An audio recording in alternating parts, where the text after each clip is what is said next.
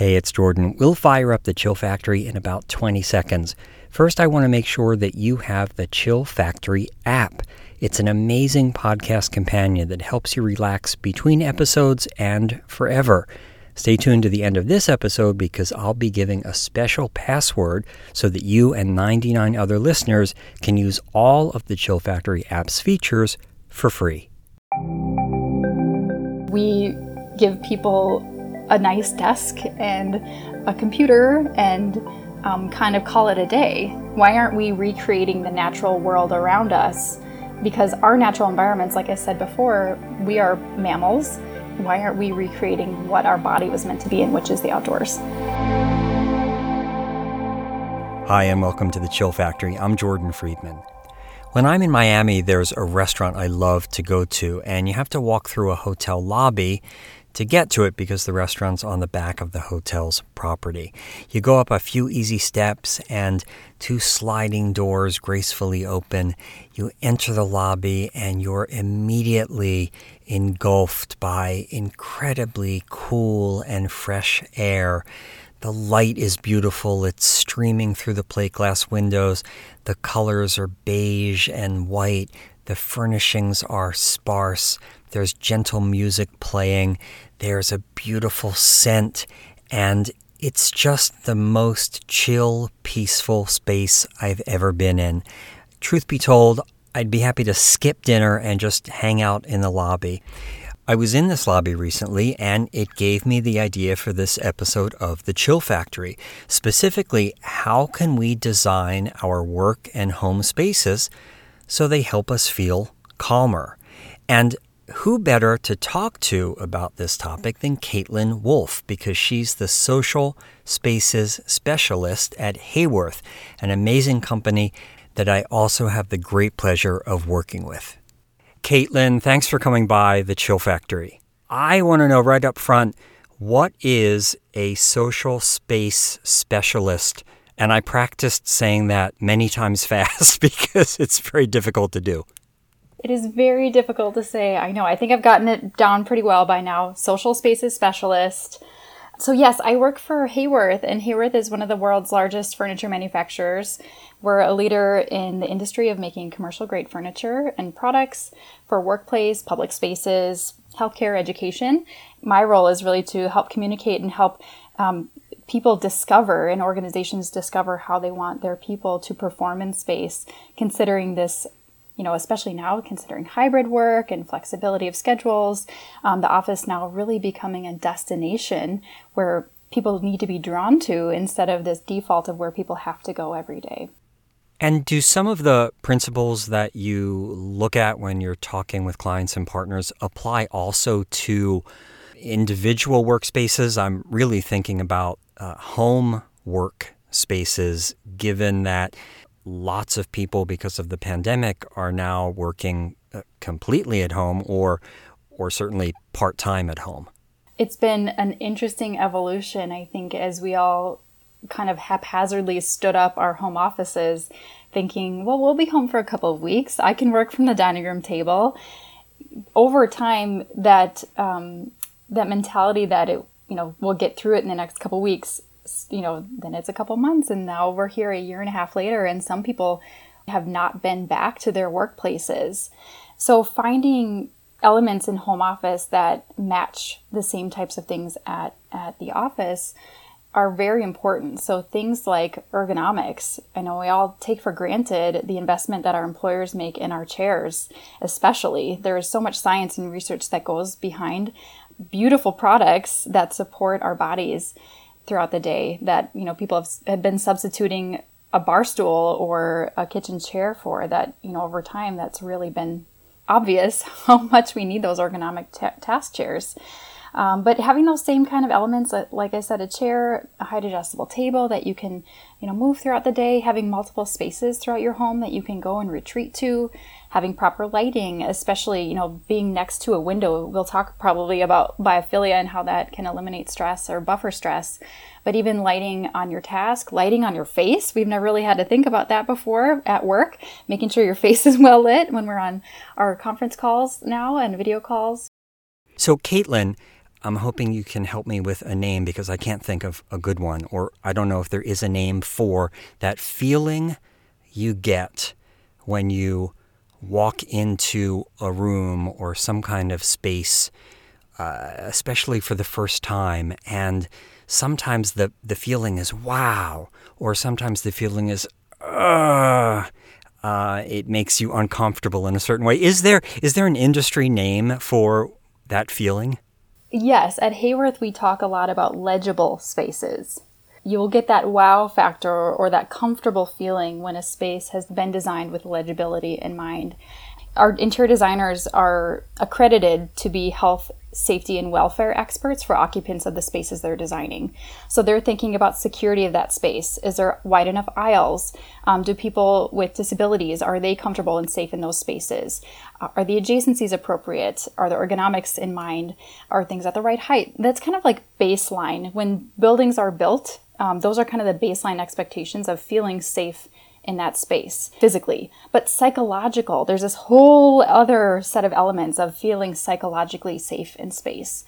And now more than ever, people are very aware of the bubbles that they're in and what they've been comfortable in the last year and a half as we've been in COVID. So now when we're in space, flexibility is very important. Can I change the space to meet my needs? Can I move tables? Is it okay to move a table? Is the table on casters? Is this okay? Is this not okay? Are there private spaces I can retreat to? Are there high backs on furnitures or panels or screens that are dividing me from a different space?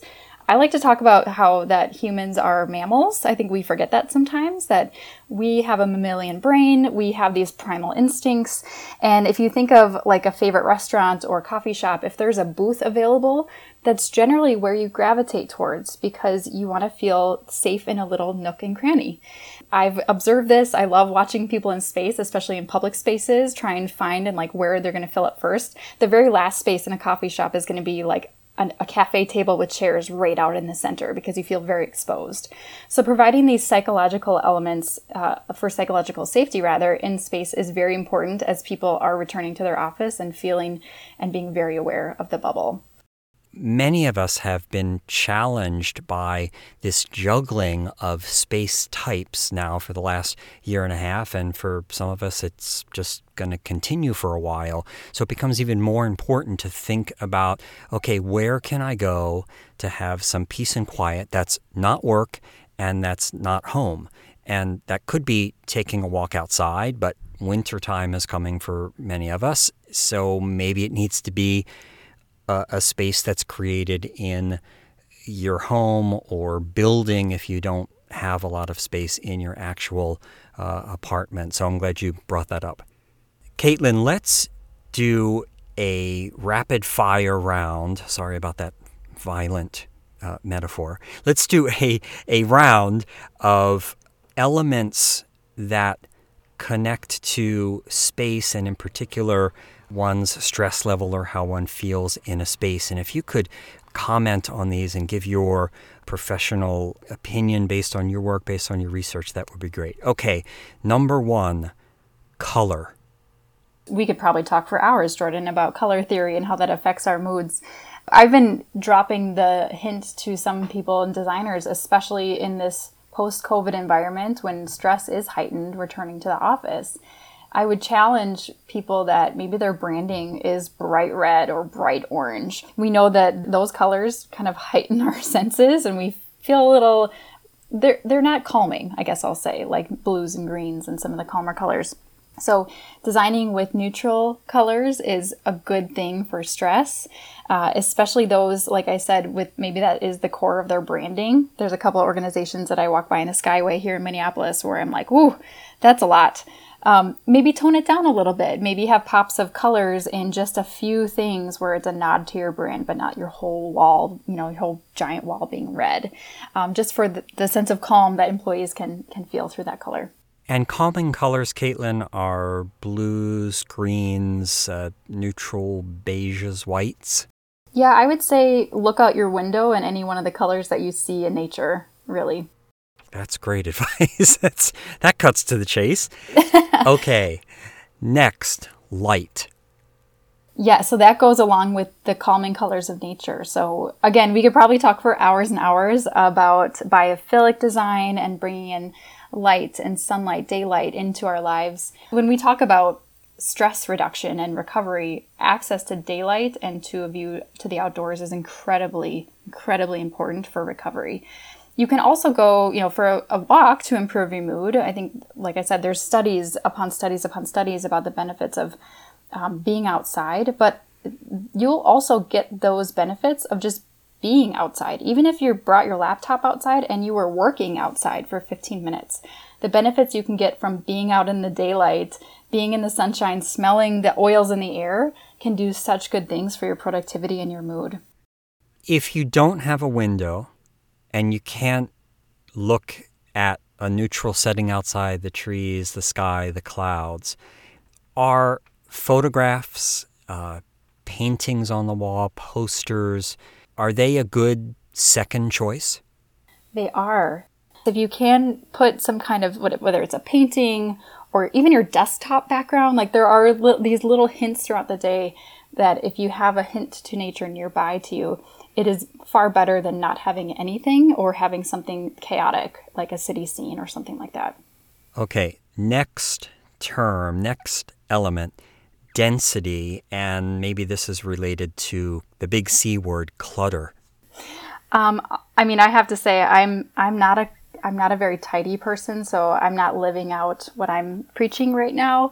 But I think it's probably an obvious thing to state that if you have more clutter on your desktop, your brain is a lot more cluttered. I think there's two types of people in this world. There's filers and there's pilers.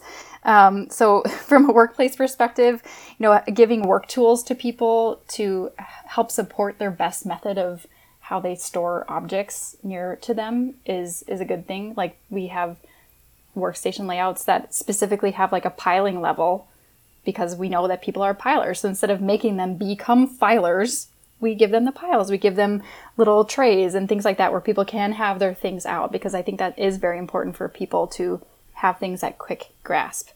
Next term, scent. So I mentioned a little bit before talking about biophilia that people react to like the oils in trees when they're outside. That's like a positive association. That's how we can help reduce stress. That's one of the ways or one of the things outside that is a good thing for our bodies to experience. And you can get pleasing scents from plants, from candles. There are a lot of sprays that make pleasing scents, but you could also bring in a scent from home. I used to work at an office, and it was in a new building, and it was very non-smelling. There was just no smell, and the building was a lot of cement. So I wanted to warm it up, and I really wanted a scent that I gravitated toward. So I bought some Play-Doh because I love the smell of Play-Doh, and I would keep the Play-Doh covered in the little containers on my desk, and when I wanted a whiff of joy, I would open up the Play-Doh and take a whiff, and I felt lighter and happier. So my point is that you can think about scents that you really like. And a lot of these things that we're talking about don't have to break the bank. Improvements to space and elements that reduce our stress and make us feel calmer in a space can not be very expensive. Okay, next, sound. Something going away from just that white noise, like that fuzzy, almost sounds like your HVAC kicking on. Introducing instead nature sounds can accomplish the same thing, but just boost it a little more to have that connection to the earth. And then on top of that, layering in technology that connects you. So if it's a river flowing, showing a picture of that river flowing actually helps you reduce stress, because you can, otherwise if the river was flowing, your brain is automatically like, where is that river? I need to find it. And you kind of go into this heightened mode. The father of biophilic design, his name is Stephen Kellert, and he has this quote that I won't quote the whole thing, but he talks about how zoos have evolved in the last century, where they used to be these inhumane cages, and people have realized that now what's appropriate is to create reproductions of their natural environments. And he started poking fun almost a little bit at how, we give people a nice desk and a computer and kind of call it a day? Why aren't we recreating the natural world around us? Because our natural environments, like I said before, we are mammals. Why aren't we recreating what our body was meant to be in, which is the outdoors? Caitlin Wolff is the social spaces specialist at Haworth. And Caitlin, thanks so much for coming by the Chill Factory today. Thanks, Jordan. Thanks for having me on the Chill Factory. One of the headlines from my conversation with Caitlin Wolff was bringing nature into our home and work spaces to help them feel more calm and peaceful so that we could be happier and more productive in them. We talked about natural light, sunshine, about natural objects such as trees, and we mentioned sound, bringing in nature sounds to also help us feel calm. There's a great study from 2014 that was published in the International Journal of Nursing that found significant reductions in anxiety among people who listened to environmental sounds. So let's do a little experiment. Take a moment to think about the last time you were really stressed or anxious, and then imagine yourself stopping, closing your eyes, and listening to these sounds.